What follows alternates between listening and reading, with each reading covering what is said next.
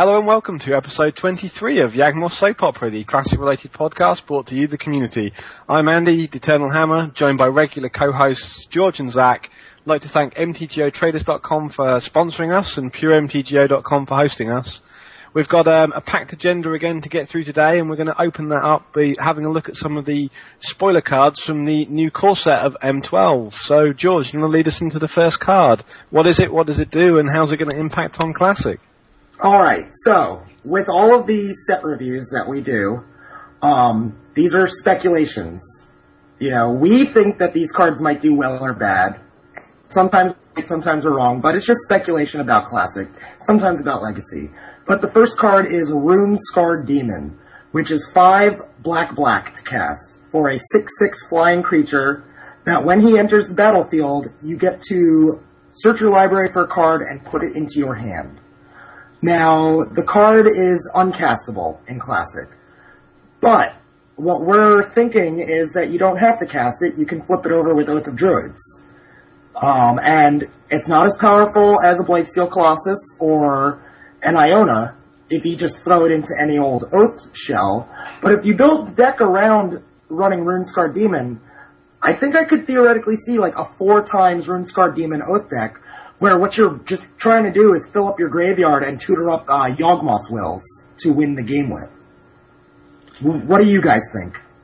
Absolutely. The only thing with running 4 of these guys would be that it would unlikely to fill up your graveyard quick enough. I'd like to run 1 or 2 copies and therefore flip over more copies of cards into my library, into my graveyard from my library. Well, I was saying 4 so that you could get 4 free demonic tutors. If you only run 1 or 2, you only get 1 or 2 free demonic tutors, even if you fill up your graveyard more. I hear you, but most of the time when Oath triggers, there is 1 or 2 creatures on the opposite side of the table. So when you flip the first Oath, you quite often switch off subsequent Oath abilities because there's now parity in the number of creatures on the table.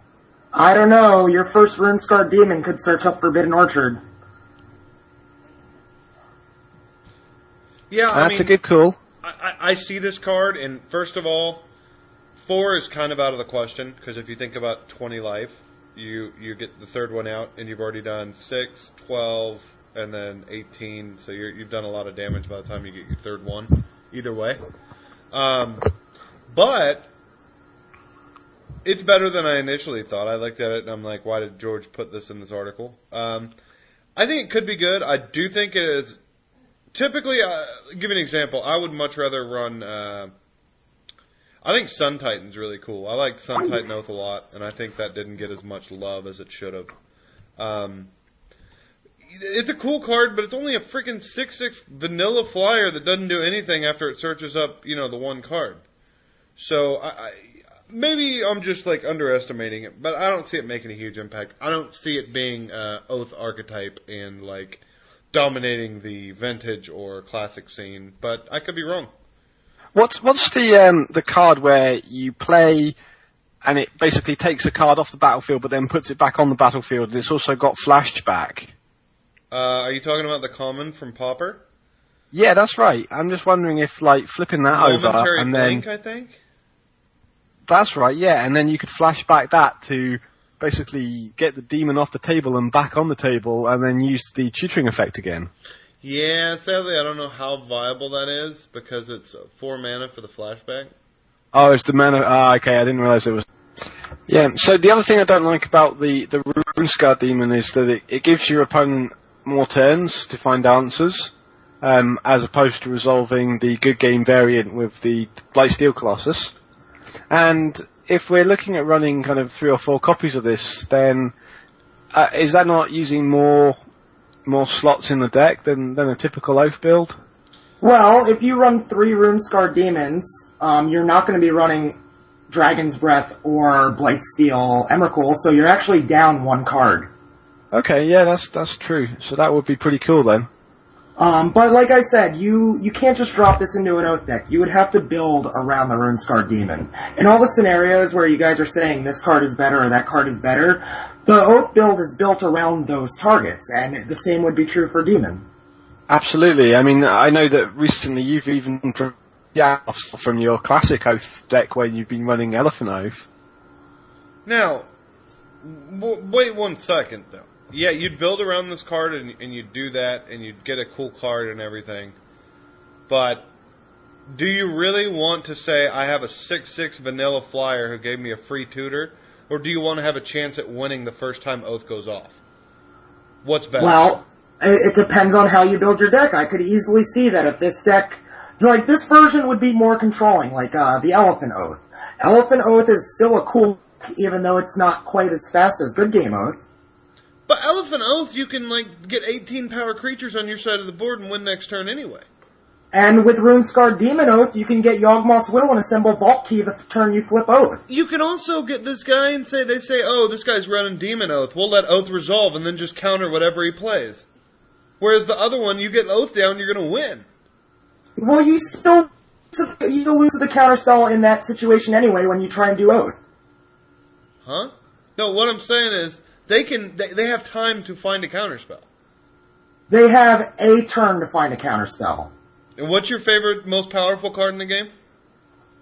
Wasteland? I don't know. No, Time Walk.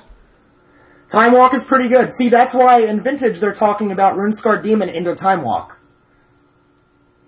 Dude, but maybe in Vintage that's possible. But I don't see giving the other guy another turn and not just having an amazing effect on the board. I don't see that as oh, this is the end all for Oath. For example, when you had Elephant Oath and you were doing really well with it, I thought that was awesome because it attacked a specific archetype. It ate stacks as lunch.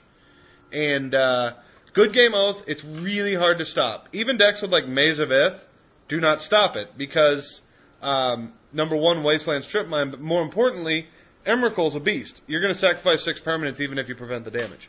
So, with a guy like this, I mean, we don't have a lot of the power that they have in Vintage yet. And that's, I guess that would be the only reason. I want to fight this guy, and I don't know why, but I just don't see him as being amazing. He's a 6/6 flyer with a demonic tutor. And if you look at the mana cost, which I know is probably not relevant, it's really just a 5/5 flyer for 6, because then you have the demonic tutor added on. No, and, I didn't say that it was going to be the new hot tech, but I did say that it's probably going to be a real deck. You think it's going to be played in Classic, not Vintage? I'm going to build it, and if history shows correctly, people tend to play the Oath decks that I run, for at least a little while. We shall see, sir. I don't know. I don't think a 6/6 vanilla with a tutor is good enough, but that's just me. What about in some kind of reanimation shell? And is there any scope there? I think that in reanimation you have much better targets. Maybe as a one-of, but Jin-Gitaxias Core Augurer is amazing, and I don't know why you would try and reanimate any other card. It's just the kind of cascade of spells that you could maybe get going if you reanimated a Runescarred Demon and maybe got hold of Intuition or, I don't know, something else to kind of fuel the graveyard or into a Time Walk if you're playing Vintage. I just wondered if there was something that could be done there. I'm sure that there's application because you can always, tutor up a Force of Will to protect your win condition. Yeah. I don't know. I don't want to, spend an hour on this one card, so I won't press it anymore, but I'm interested to see what you do with it, George. So why don't you bring in the next one, Zach? Alright, the next card, first of all, the art is freaking amazing. I love this art so much. The next card is one that's, kind of a long line of wannabe Ancestral Recalls. It's called Visions of Beyond. It's a blue rare from M12. It's an instant for 1 blue mana. And usually it's simply a cantrip. The first line is draw a card. After that, it says, if a graveyard has 20 or more cards in it, draw 3 cards instead. So, it's an Ancestral Recall with really hard to meet requirements, unless you're playing an M12 or Innistrad, which are graveyard based. I will say though that I think this is the closest they have ever come to printing Ancestral Recall again. I have to admit, man, one of the cards that I've always ignored and I've been playing a lot lately, in Legacy is Ancestral Vision, and that's a beat. I think that's probably the closest, because it costs 1 mana on turn 1, and then eventually you just get 3 free cards. This one, there's no guarantee you're going to be able to use it every game like that one. Well, that's true as well. But I think a lot of the people have been talking about, 2 specific deck types for this, and the way that it might see play. One of them is Dredge, and one of them is Oath. And I think the one thing that everybody has to remember before they get all hyped up about this, if Oath or Dredge have 20 cards in their library, you've probably lost. Would you agree? Well, I don't know. Let's say you have Visions of Beyond in your sideboard for those 2 matchups. And let's say Oath of Druids does that, and you Visions of Beyond, you draw 3 cards. You just got an Ancestral Recall to find an answer.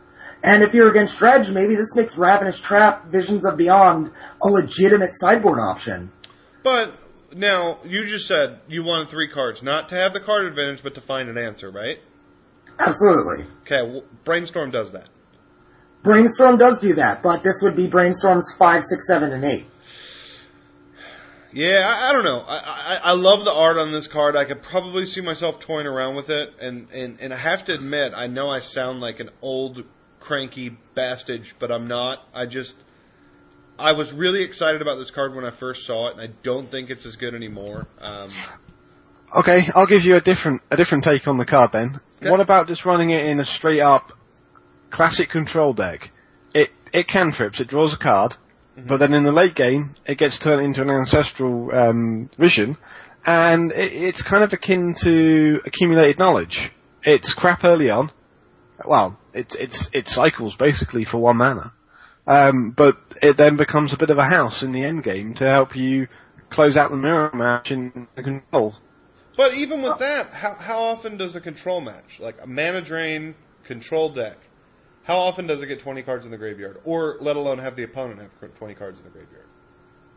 Well, by running these, you're getting an extra 2 in the graveyard, maybe, by just kind of cycling through them. I tend to kind of agree with Zach about how in a control matchup or in a control deck, it's going to be hard to turn it on yourself. I think the card is best for either a really specific metagame of Oath and Dredge or the sideboard, but that's me. I'm also not above using it as a cantrip, like Andy is suggesting. But I think Ponder and Preordain do a better job than Visions of Beyond does. Small aside, and I think we should say this is separate from the cards and what we're looking at here. But this is kind of what sucks so much about not firing any of these events, because we can't talk about what is being played and what's good against the decks that are being played. We look at stuff like this card and think, where would it be good? We don't even know what's good. So we'll say it again, I'm sure, in this podcast, but we need to get something going on. Guys, take a look at the PRE that we'll talk about later. But until we do that, this is all kind of hearsay. And some real... What are we looking for, George? Some real innovation? I would definitely say that we are looking for, or we're talking about innovation. We can't talk about an established meta. It's just impossible. The only thing we can talk about is the metagame from a month ago, which was only 3 or 4 weeks long. Yeah. Yep. So, I mean, I hear both of you guys, and I think this is kind of a cool card. It's probably something that I would want to have, just in case there was something that eventually broke it open wide. But, yeah, right now I see it as kind of like, it's always, don't they always have like teaser cards like this? Like cards that look like they're another card and then they just aren't functionally as good? Like Time Reversal? There you go. I do. Is a great example. I do think that Visions of Beyond will be a house in Standard. If nothing else, just Jace Memory Adept. Yeah, I mean, drawing 3. The only thing is that guy's 5 mana. And Standard has some ridiculous stuff now. You can Ancestral Recall on turn 6. You play some kind of mana accelerant on turn 2 or 3 or 4, and then you play Jace on turn 4. Oh no, you can Ancestral Recall on turn 5. If you get a turn 4 Jace, you activate, mill 10. Turn 5, you activate, mill 10, draw 3. Is his activate mill 10 or mill 20? I forgot. It's mill 10. His ultimate is one player draws 20 cards. Ah, okay. All right. So yeah, that's kind of my thoughts on that, and it sounds like you guys are thinking it might be worthwhile. So we'll all keep an eye on it. Andy, you want to take the next one? Sure. It's Buried Ruin. It's a land, taps for a colorless mana, but it has an additional ability. If you play 2 mana and tap it and sacrifice it, you can return an artifact card from your graveyard to your hand. And I guess this has got some applications in the right deck with, say, Crucible of the Worlds to get some recursion going, bringing back, say, Time Vault or Volcanic Key to combo out.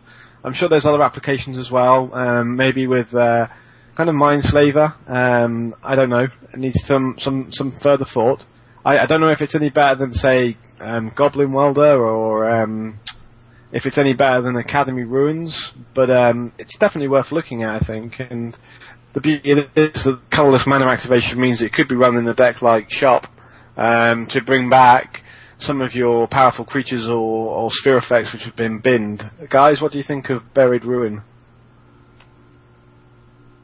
George, you want to take it? Well, I thought you were going to gloss over the Workshop, which I think is the natural home for this card, if it's going to find a place anywhere. I do like the idea of using it in Crucible of Worlds in like a blue deck, but I just think that there are so many better options in between Ruins and Welder that this might not see play in anything other than Workshops. I don't think it'll see play there either. The 2 mana and tap, the problem with Workshop is the namesake card wouldn't work with this, so a lot of their mana they're producing wouldn't even do well. Do you really want to tap an Ancient Ruins and lose 2 life and a land to get something back late game when that deck probably has the game already in hand? I don't see people saying, wow, I really need Buried Ruin in my deck. It will really put Shop over the top. Know what I'm saying? So, no, I can dig it. So, I mean, I'm a negative Nancy. Apologies, but yeah, this card, it seems meh. Andy, do you think it would, like, for Shop specifically, what kind of cards would they want to get with this if they were to play something like this? Well, I guess any of the dragon or any of the beaters, I guess, to try and close out the game.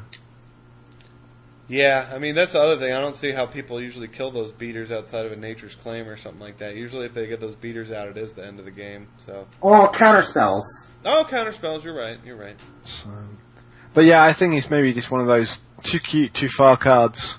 So we'll maybe move on in the interest of time. Sure. And Zach, do you want to take this one?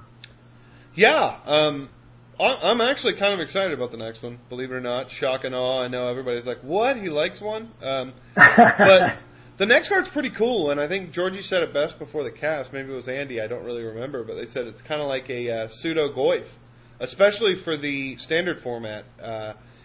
This is the card name is Skin Shifter, and it's a green human shaman from M12 Rare. It's a 1/1 for 1 and a green, and the important part about this guy is the text box, which is the activated ability is green : choose 1. And there are 3 different creatures it can be. It's kind of like that creature from Med 4 that was, either a... Primal Clay. Yeah, Primal Clay. So that was either a 3/3, a 2/2 flyer, or a 0/6 wall. And this guy for 1 green mana does almost the same thing, maybe a little better. He turns into a 4/4 Rhino with Trample for green, or he turns into a 2/2 Bird with Flying, or a 0/8 Plant. And notice the plant is not a defender, so you could still attack with that if you had some crazy combat trick. Only thing is you can activate this ability only once each turn. So in Standard, that's a little worse. I mean, with cards like, right now there's Lightning Bolt, and soon there will be Incinerate, and stuff like Grim Lavamancer. So in Standard, this guy's he's going to be really good still, but it's definitely going to be, it's not like Morphling where you can't get rid of it. But in Classic, he's a little worse than Tarmogoyf, I think. But if you need Tarmogoyf 5 through 7, I would totally consider him. He's good. 2 mana 4/4 Trample seems pretty decent. What do you guys think? I think that you're missing the one really important part, is that for probably $10, you can have a suitable replacement to Tarmogoyf in your classic deck and save close to $200.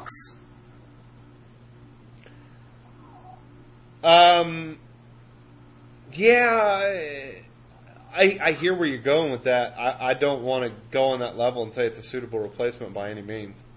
It is absolutely suitable if you do not have $200. You have to have a green every turn to make this thing viable like a Tarmogoyf. I've played a lot of the different fish versions, and having one green available to attack with a 4/4 would not be too much of a problem. Well, let's look at what else this card does, because I think it's still relevant as well, is that you can turn it into a 0/8, which in the format of Classic isn't something trivial. It can turn into a 0/8 and block a Lodestone Golem. It can turn into a 0/8 and absorb a lot of damage from a Blightsteel Colossus. And it can also jump up into the air and block something which might be coming in that you don't like the look of, like a Predator that's coming in to eat one of your artifacts. So, or if the ground is just stalled, you can jump into the air and attack for 2. Exactly, and just grind out the win. The other thing about this is the ways that it could be killed in Classic. I mean, it is going to get hit by Dark Blast, which, okay, it's going to get hit by Dark Blast. There's Fire and Ice, and there's Lightning Bolt. And other than that, there's not a lot of kind of direct damage or do 1 or 2 damage cards in the format. So I do like it. I think the drawback of it for other formats, that Zach's already pointed out, the direct damage in Standard, for example, just aren't there in Classic. So I can see this seeing play, and in some respects, I think it does have applications beyond Tarmogoyf. It immediately comes down as a 1/1, next turn's a 4/4. It doesn't rely on having the graveyard filling up. If your graveyard's getting stripped away, then your cards are still staying at a 4/4 round. No, I mean, how cool is that? And another thing about this card, which I think is really cool, is that Necrotic Ooze is a real card. And I can see him being a major player in standard and extended graveyard-based decks based off of Innistrad. Yeah, I could definitely see that. He's in Charge Block, right? Necrotic Ooze is in Scars Block, so we still have another year of Necrotic Ooze in standard. Yeah, I mean, that does seem legit. And let me turn the tables on you guys just for a second here. Are either one of you guys going to get this card and play it in Classic? I definitely will. Wow. Well, wait. You have a caveat, buddy. You've been buying all the standard stuff. Are you going to get all of M12? I will get all of M12, but I will actually play Skin Shifter in Classic. In what deck? In all the decks. I'm going to test them out. There's only one way to know for sure if this card is good or not, and that's to test it. Oh, dude, no. Oh, okay, I give you that. If you're going to do it, you're going to do it. But I fully believe that this card could be a role player and become part of the Classic metagame. I hate that. Tarmogoyf's not a part of the Classic metagame. How are you going to say that? It absolutely is. No, it's not. Fish is an absolutely viable deck in the format. No, it's not. Tarmogoyf's like the worst card in Fish. But it is absolutely needed. It's the backbone of the deck, even if it's the worst card. It's not the backbone of the deck. You really think so? You cannot win quickly without Tarmogoyf. This thing attacks for almost the same amount of damage as Tarmogoyf does, but will cost $40 less. Oh, and that's huge. I'm sure it'll be way cheaper, because it's also not mythic, so that's nice. But, by the way, this guy looks a lot like Hermit Druid. You guys notice that? He does. Maybe if there was an avatar of him. Yeah. So I know what you're saying about... I don't think cost should be an implication when we're looking at serious tournament play. Like, you wouldn't I absolutely think it should be. One of the biggest barriers to our entry is the cost. So if somebody can't afford a demonic tutor, you're going to go and tell them to play a diabolical tutor because it does the same sort of thing, but it costs 100th of the price? No, don't be silly. But you don't see a difference between a $3 card and a $43 card? Oh, absolutely, I see a difference. Demonic tutor costs $3. It's affordable. Tarmogoyf costs $43. That is not affordable. Okay, how about this? Pact of Negation or Force of Will? One is only good in combo decks that are trying to win that turn. This card, I know you guys are fighting me on it about the price No, point. Andy's not. Andy agrees with the I think card. it's a good card, but I don't like the logic of why it becomes cheaper. I agree about the price. Well, let's just see what happens, guys. Okay. All right. So, George, you want to take the next one? Yeah. Speaking of fish decks, this card seems super good. Grand Abolisher is white for a 2/2. Human Cleric. During your turn, opponents can't cast spells or activate abilities of artifacts, creatures, or enchantments.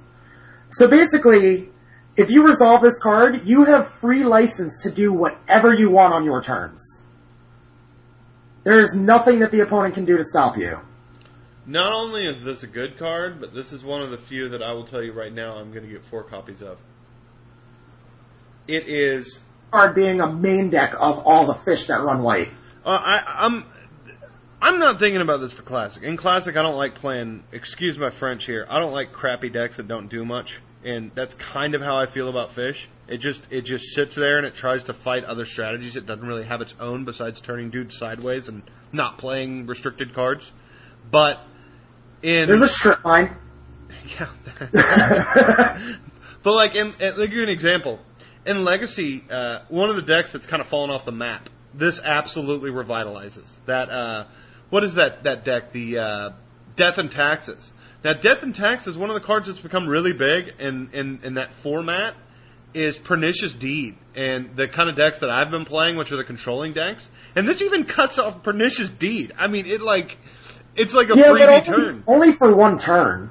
Dude, you juice up a Sword of Fire and Ice or something like that, that one turn's huge. But wouldn't you use Mangara on one turn, that one turn's huge. Wouldn't you Pernicious Deed in response to Grand Abolisher? Well, the thing is, a lot of the times with Deed, you lay it down when you have 3 mana and you can't really blow it up. So yeah, but then, okay, so let's say it's turn 4 and you lay Deed and you have 3 mana, you're tapped out. Their turn 4 or turn 5, depending on the play draw, they play Grand Abolisher. Are they really going to have the board presence to wreck you in that one turn window? It depends if they have Mangara of Corindor. Hell yeah, they could. Okay, yeah, because then they could just remove Pernicious Deed. Exactly. But then they could remove Pernicious Deed even without Grand Abolisher, though. Yeah, but they can't counterspell or anything like that. Grand Abolisher can come down on turn 2. Who says it has to come down on turn 5 after the deed's already hit the table? Yeah, but my point is that against a card like Pernicious Deed, this only gives the deck running it a one-turn window. Because they just untap and blow up the world with Deed. Oh, well, that was, you know what, George, to be honest, that was more just my example that the word enchantment on the card is viable. There are a lot of cards this thing shuts off. You have artifacts, creatures, and enchantments. So even stuff like some of these guys like Jace's Archivist, which is one of the other cards we're getting ready to go down, they can't do that on your turn. They have to do it on their turn. Which just, it's just a good, solidly designed... I mean, white historically has had the best 2-drops for what you get. Don't you guys think, as far as the abilities on the bears? White. Well, disregarding Dark Confidant, I agree. Yeah, disregarding Dark Confidant and probably Tarmogoyf, but still. Well, Tarmogoyf doesn't do anything. It just wins. I think the biggest application of this is getting it down on turn 2, and for the rest of the game, while it's on the table, you can cast your creatures during your turn without counter magic disrupting you. Well, yeah. Play Vial, dude. This guy's a real house. Vial turns off all the counter spells. Bam! Bring it off Vial and play whatever you want. But yeah, so I expect this card to see some play in Classic and definitely other formats. Yeah, definitely. I'm going to go even further than that and say I think this is actually going to be a card that's going to put Fish firmly on the map in Classic. Well, I already think it is firmly on the map. Well, yeah, Timmons would argue that.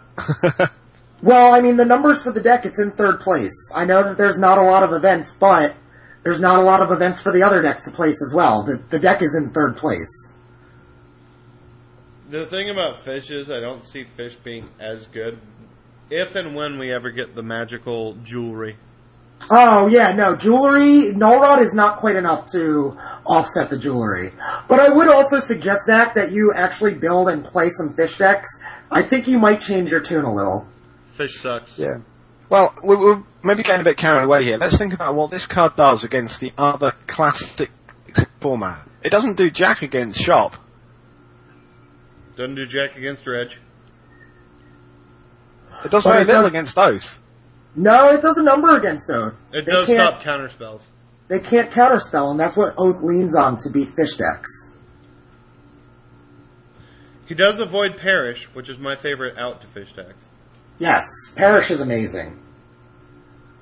But, so let's go on to the next, I guess, 2 cards, because they'll both be real quick. Sure, yeah. Andy, you want to take the next one? Yeah, okay. Jace is Archivist, 1 colourless, 2 blue, and it's a 2/2 creature, a wizard for what it's worth. Has an activated ability of blue and tap, and each player discards his or her hand, then draws cards equal to the greatest number of cards in a player's a player discards this way. So it's basically Windfall Negate on a 2/2 guy for 3 mana and a 1-cost activation. So, if you're in the market for Windfall, this is your man. I don't think he's incredibly good for Classic, but I do think that you could try and build around him and you might be successful. Maybe. Yeah, I mean, the ability's freaking awesome. If this was on a 1/1, it would be unreal broken. But a 3-mana Grey Ogre with 2 colors in his casting cost, especially in a color that wants to keep its mana open at most times. Yeah, it's really cool. It's really rough, but I'll bet that he does some work somewhere. Well, we'll see. Next up is a card called Turn to Penguin. 1 colourless, 1 blue. Target creature loses all abilities and becomes a 1/1 blue penguin at the end of turn. So, applications, George? It stops Blightsteel, like, alright, I'm going to attack you with my Blightsteel. Alright, I'm going to turn it into a frog and block with my 1/1 token. Yeah, absolutely, good application. Other than that, I mean, it's style. I know people like to play cards for style, I do. What is better than being like, yeah, I won because I turned his Blightsteel into a frog? Well, let me see here, I'll tell you in just a moment. It is Snake form? I won because I turned his Blightsteel into a 1/1 snake? No. How about a card that is in M11 right now, costs 1 less mana and does the same goddamn thing? Diminish. Yeah, but Diminish isn't as cool because it doesn't turn him into a frog. Yeah. All I'm saying is that card doesn't make him lose all abilities, which is real nice. It would still have an effect or whatever, but actually that's it would still be indestructible. Huh? Is it? It would still be indestructible. That's an ability? It's on the card. This thing is like Humble. It turns it into a 1/1 with vanilla text. Yeah, this does, but Diminish doesn't. Diminish doesn't. Does not. Turn to Frog does. That's why Turn to Frog is so much better than Diminish. It's a small, tiny corner case, but it does make it better than Diminish. Oh, it's so niche. Okay, so moving on. Next card is, I have to make fun of George here. There's no way this card sees any freaking play in Classic, or Legacy, or probably Extended. Well, it's not until you put it with another card that's in M12 to even with that card, it's not good enough. You're gonna live the dream, I'm telling you. It's called Crumbling Colossus, and it's like Juggernaut's slightly slow younger brother. It's a 5-mana artifact that's a 7/4 creature. It's a golem, which makes it, worse with the other golem dude who gets all the golems targeted. Anyway, it's a 7/4. It has trample, and the the text on the card makes it even better. When Crumbling Colossus attacks, sacrifice it at the end of combat. So it's a 5 mana, colorless, bad ball lightning. But you can return it with Buried Ruins and attack twice. And with the next card, which is an actual real card, you can get around the sacrifice and attack with it every single turn. Absolutely. So the next card is Sundial of the Infinite. It's 2 colorless mana, and it's an artifact. And it has an activated ability, which you don't have to sacrifice, so you can use it time and time again. It's 1 mana to activate, and tapping, of course. And until the end of turn, you activate the Sundial, and you can only activate it during your turn, and it basically ends the turn. All the cards that are on the stack, bam. Everything that you wanted to do in that turn, ended. So there are some applications to this, like triggering it when you've already attacked with the Crumbling Colossus, for example. But there are other applications too. Yeah, this card is freaking unexplored gravy right here. I mean, this card has some crazy stuff it can do. I guarantee this card breaks Magic eventually. That's hefty. I don't know about that. I'm sure. Well, not like break Magic beyond the breaking point, but like get restricted or banned in formats that it's legal in. Now, see, but think about that for a second before you say that, because it was 6 years before Jace and Stoneforge got banned, and I'm sure there were 2 or 3 cards we said that about. 6 years in Standard. 6 years. No way, sir. Yeah. What got banned in Standard before Stoneforge? Oh, sorry, I thought you meant last banning. I thought you were trying to say that those 2 cards were in Standard for 6 years. Oh, no. But that's what I'm saying. You just said this card you guarantee will get restricted or banned in Standard. No, I said in Magic. Okay. In a format. I think the card is ridiculous and it will do something super crazy. Alright, here is a magical Christmas land scenario for you. Okay. Sundial of the Infinite. Okay. Ishiron Scepter. Okay. Imprinted with Final Fortune. Take all the turns. That's a 3-card combo. Yeah, 3-card combo. I said magical Christmas land. 3-card combo. Anyway, no, I mean, like, I can't see a way of completely breaking this with the current card pool. Doesn't mean that there isn't a way, but I can't see one. But there is always that inherent danger that something will be printed in the future that will totally open this card up. Yeah, I mean, this is the first card that does something like this. Time Stop did it, but it was once and it was 6 mana. Now, well, let's be fair. Time Stop was used on their turn a lot. Oh yeah, you could just counterspell, or you could play it as a counterspell and end their turn. The coolest thing about, or the one part about this card, they could just, if they printed a card like this, something that said along the lines of like maybe a world enchantment or something like that, that says you are able to play cards on the opponent turn, even though the card says only during your turn. I don't know how to explain that. But if they were ever to print something like that, it would be ridiculous. Kind of like pay X amount of mana, use the activated ability of activated ability on the battlefield. Kind of, but even more so, like the problem with a card like this and just being beyond broken is all of a sudden all those cards that we always, kind of put in the back of our minds do become viable, like the Pithing Needles, as you guys say it, and the Phyrexian Revokers, and all those kind of cards all of a sudden are now must-plays. So you could definitely stop a card like this. I don't think it's like, like a card. Oh, yeah. But you know where this card shines a lot? Cumulative upkeep. Cumulative upkeep. Like Smooth Deck, I'll have you sacrifice all of your permanents. Or I was thinking Legacy. One of the more popular combo decks right now is Hive Mind, and this stops Hive Mind from killing you.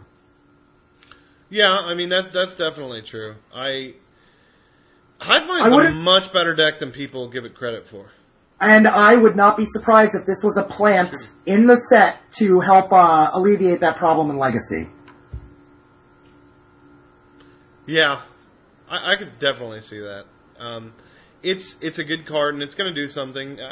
I would agree with you to an extent. I don't necessarily think it's going to get banned or restricted, but I do think it's going to be the focal point of a new archetype somewhere. a good archetype too. Yeah. It's super competitively costed. I mean, 2 mana and 1 mana to activate. It's ridiculous. That's really, really low cost. Yeah, and in Classic, this is easily a turn 1 play.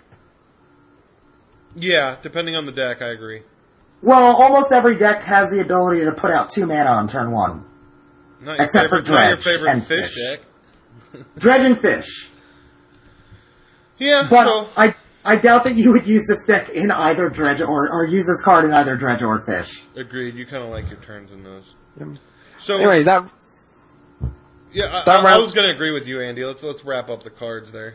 Yeah, so that's all the cards for info. One final thing to say is props to Wizards of the Coast for bringing new cards into what was the old core format. Previously, when we've had core sets released, they've been really boring from an eternal point of view, and for bringing a kind of shake up to the formats and stuff. So I like the fact that there's new cards in these sets. Yep. So next up on the agenda, George has been tinkering away with Library of Alexandria in response to challenge laid down by one of the community members to try and win the full time vault.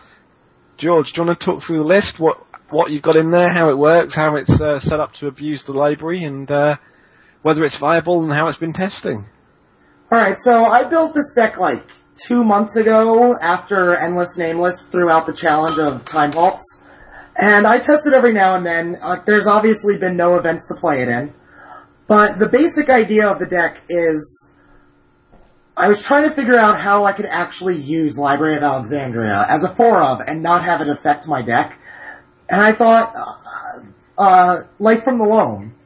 You can put 3 cards into your hand with Light from the Loam, trying to get up to 7 to use Library. And, I mean, if you're going to dredge a lot with Light from the Loam and you actually still want to cast spells, I figured Goblin Welder was pretty good. And I threw in, Wormcoil and Mindslaver and the Time Vault combo to try and have as much synergy as possible.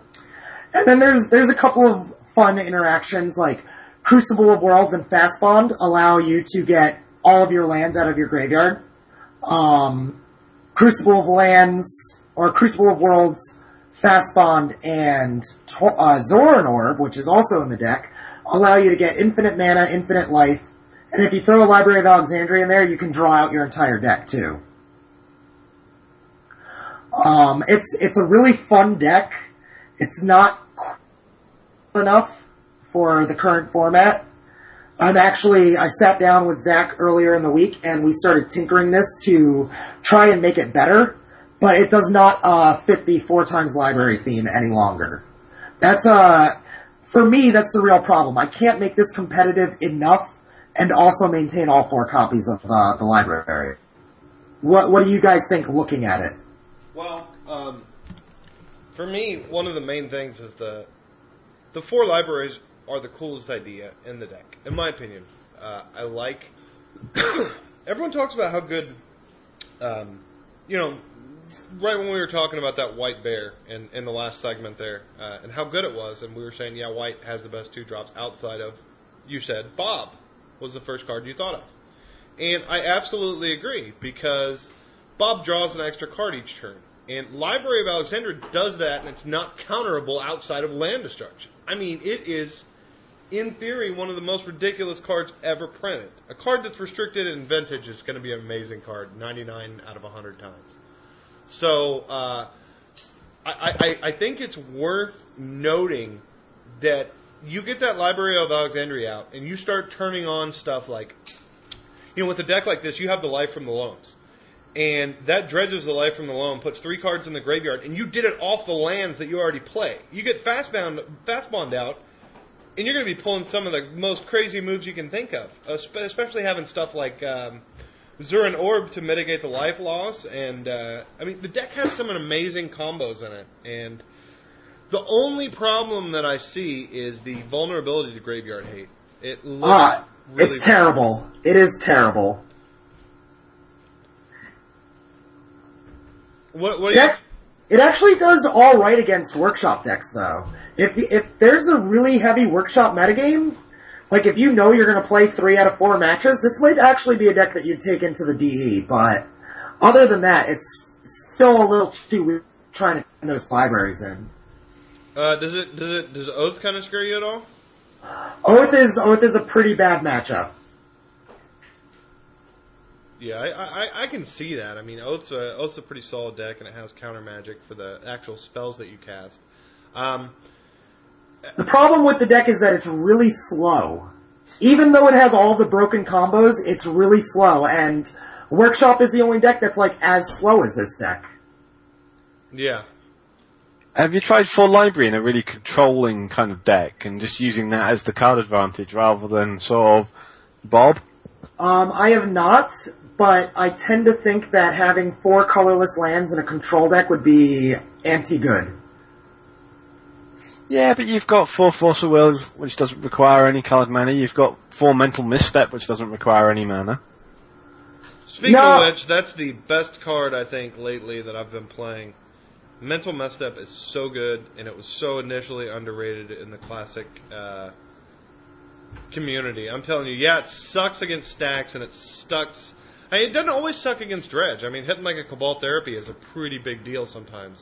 But, against almost all other decks that are fair, Fish decks, Oath decks, Storm decks, any deck that's not those 2 linear, I rely on land decks, Mental Misstep, what have you guys seen? Has it been pretty amazing in your view? Absolutely, I've been really impressed with it. And even in the Dredge matchup, it's, like you say, it's still viable, especially, well, it depends on the Dredge matchup that you're facing, the actual build of Dredge. But a lot of them are running things like Careful Study, and being able to hit those early on is viable. A lot of them run Nature's Claims as outs to your Leylines of the Voids. And a lot of them run things like Firestorm from the sideboard. So if you're running a kind of fish-type build, being able to stop the Firestorm with a Mental Misstep is huge. Yeah, and just looking at this deck, Mental Misstep is kind of scary for this one, too. Just looking at the main deck real quick, you got Goblin Welder, Voltaic Key, Fast Bond, Imperial Seal, Mana Vault, Duress, Soul Ring, Vampiric Tutor. That is a lot of the deck. See, I am so on the other side of the fence. I actually talked about this in my PTV that I was recording earlier. I am just not as impressed with Mental Misstep as everyone else seems to be. I've played against it, and I have never lost a game because they resolved Mental Misstep against me. It slowed me down, but it hasn't won them the game, where I think Spell Pierce would have. But people said the same argument about Force of Will. It keeps the format in check. It doesn't win games. What the card does is, in theory, in a low casting cost metagame, like Classic is for the most part, outside of those 2 decks, it does what Force of Will does without the carded disadvantage. Yes, but I'm saying my personal experience is that when they resolve Mental Misstep, they still lose the game. When you resolve Force of Will, you tend to win the game. Mental Misstep just isn't winning games. Like, every time I play against it, they resolve Mental Misstep, and I end up winning like 3 turns later. Well, George, that's a really easy out for your what you're saying right there. 1-mana spells don't win the game. Of course it's not going to win the game if you stop a 1-mana spell. But yeah, but you're saying that it's Tutor or stopping a Brainstorm late game with a fetch land out. Yeah, it's huge. All I'm saying is that in my personal experience, them doing a late game pick or a Brainstorm, they still lose the game. I still end up winning. I am 100% win against resolved Mental Missteps. I gotta admit, dude, I think you need to play more games against it. Unless you're playing linear decks, because maybe that's the case. I'm just saying that in like the 10 or so times that it's been resolved against me, the end result is that they still lose that game. Yeah, man, I don't know what to tell you. I mean, this just sounds like a really small sample size because... Yeah, variance. One thing that I do think about Mental Misstep is that it does give the opportunity of unrestricting Necropotence in Classic. Yeah, you're going a little far. Seriously. Why? You can stop their dark rituals. You can stop their dark rituals, you can stop their duresses, and that was the strongest ability of the Necro decks. They were able to go turn 1 duress, dark ritual, necropotence, draw. Alright, well, here's another scenario. They go, turn 1 land, lotus petal, duress, turn 2 land, necropotence. Bam. Is that cool?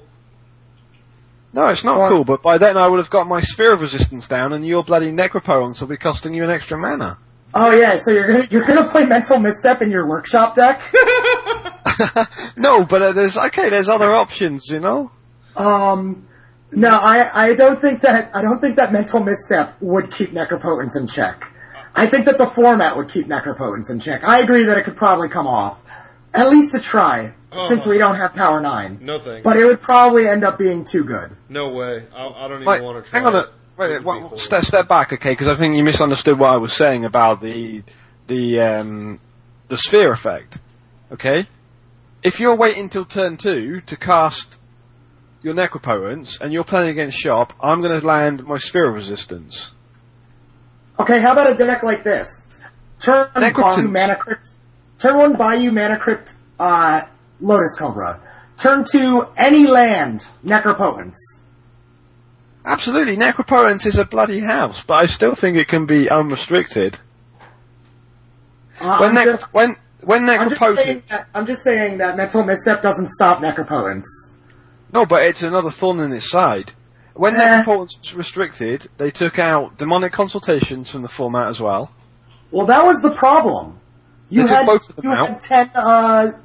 10 or 11 Necropotences in your deck. Exactly, and it was pre-Shop. Like, the thing that's killing me here, guys, you don't seem to remember what was horrible about Necropotence. You cannot win against a resolved Necropotence more than 96% of the time. Resolved Necropotence is a win. It's like in the bag.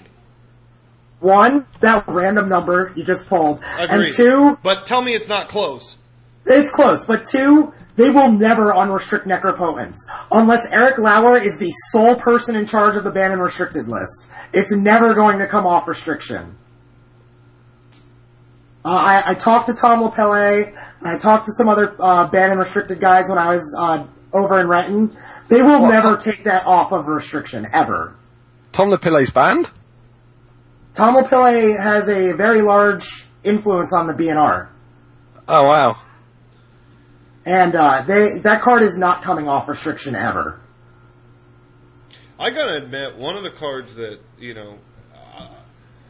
just to talk about some baseline classic, one of the cards that you guys hyped to me so hard, and I wanted to give it a real shot, but it's been a lot like Mana Drain, and that I haven't seen it make a impact at all on classic, whether it be tourney practice or tournaments or whatever. Is freaking the fat Necropotence, Yawgmoth's Bargain. Oh, bargain. God, that card has done nothing. That's not exactly true, but it's true for the most part. Well, it's placed once in a DE, a 1-3 or 3-1 or whatever. I mean, that it hadn't. I'm sure Mana Drain has too. No, you're right. But a resolved Mana Drain, you still lose the game, just like you said with Necropotence. A resolved Yawgmoth's Bargain wins you the game 92.48% of the time.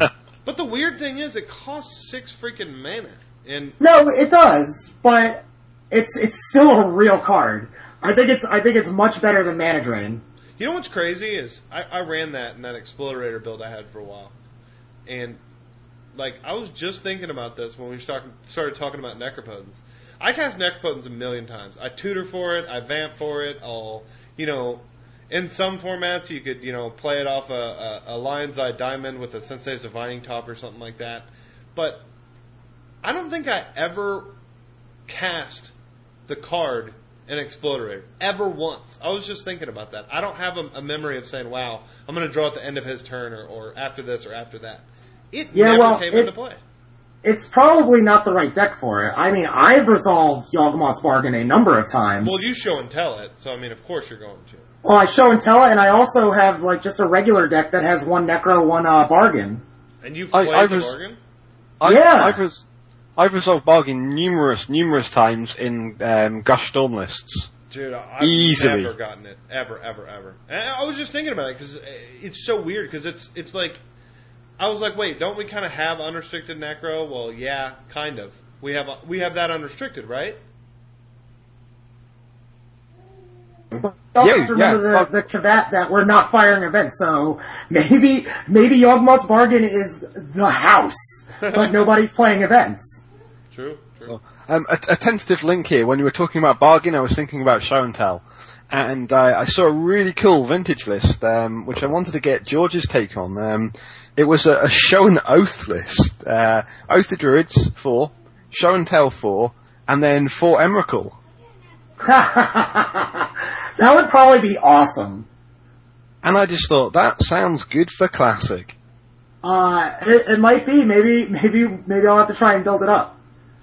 So show and oath, yeah, bring it on. I want to hear about show and oath in the podcast next week. I would call it Shoth. Okay, Shoth. Done. Cool.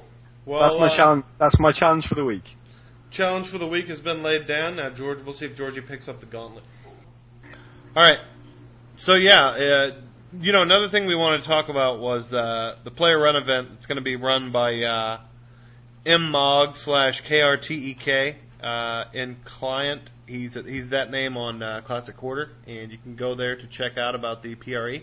All right, Andy. So, pretty good week this week. Let's wrap her up. Yeah, thanks everybody for joining us. I hope you enjoyed the show. We welcome your comments as ever. Finally, to spank puremtgo.com for hosting us and mtgotraders.com for sponsoring us. And we'll see you in 7 with Open Show. See you later, guys.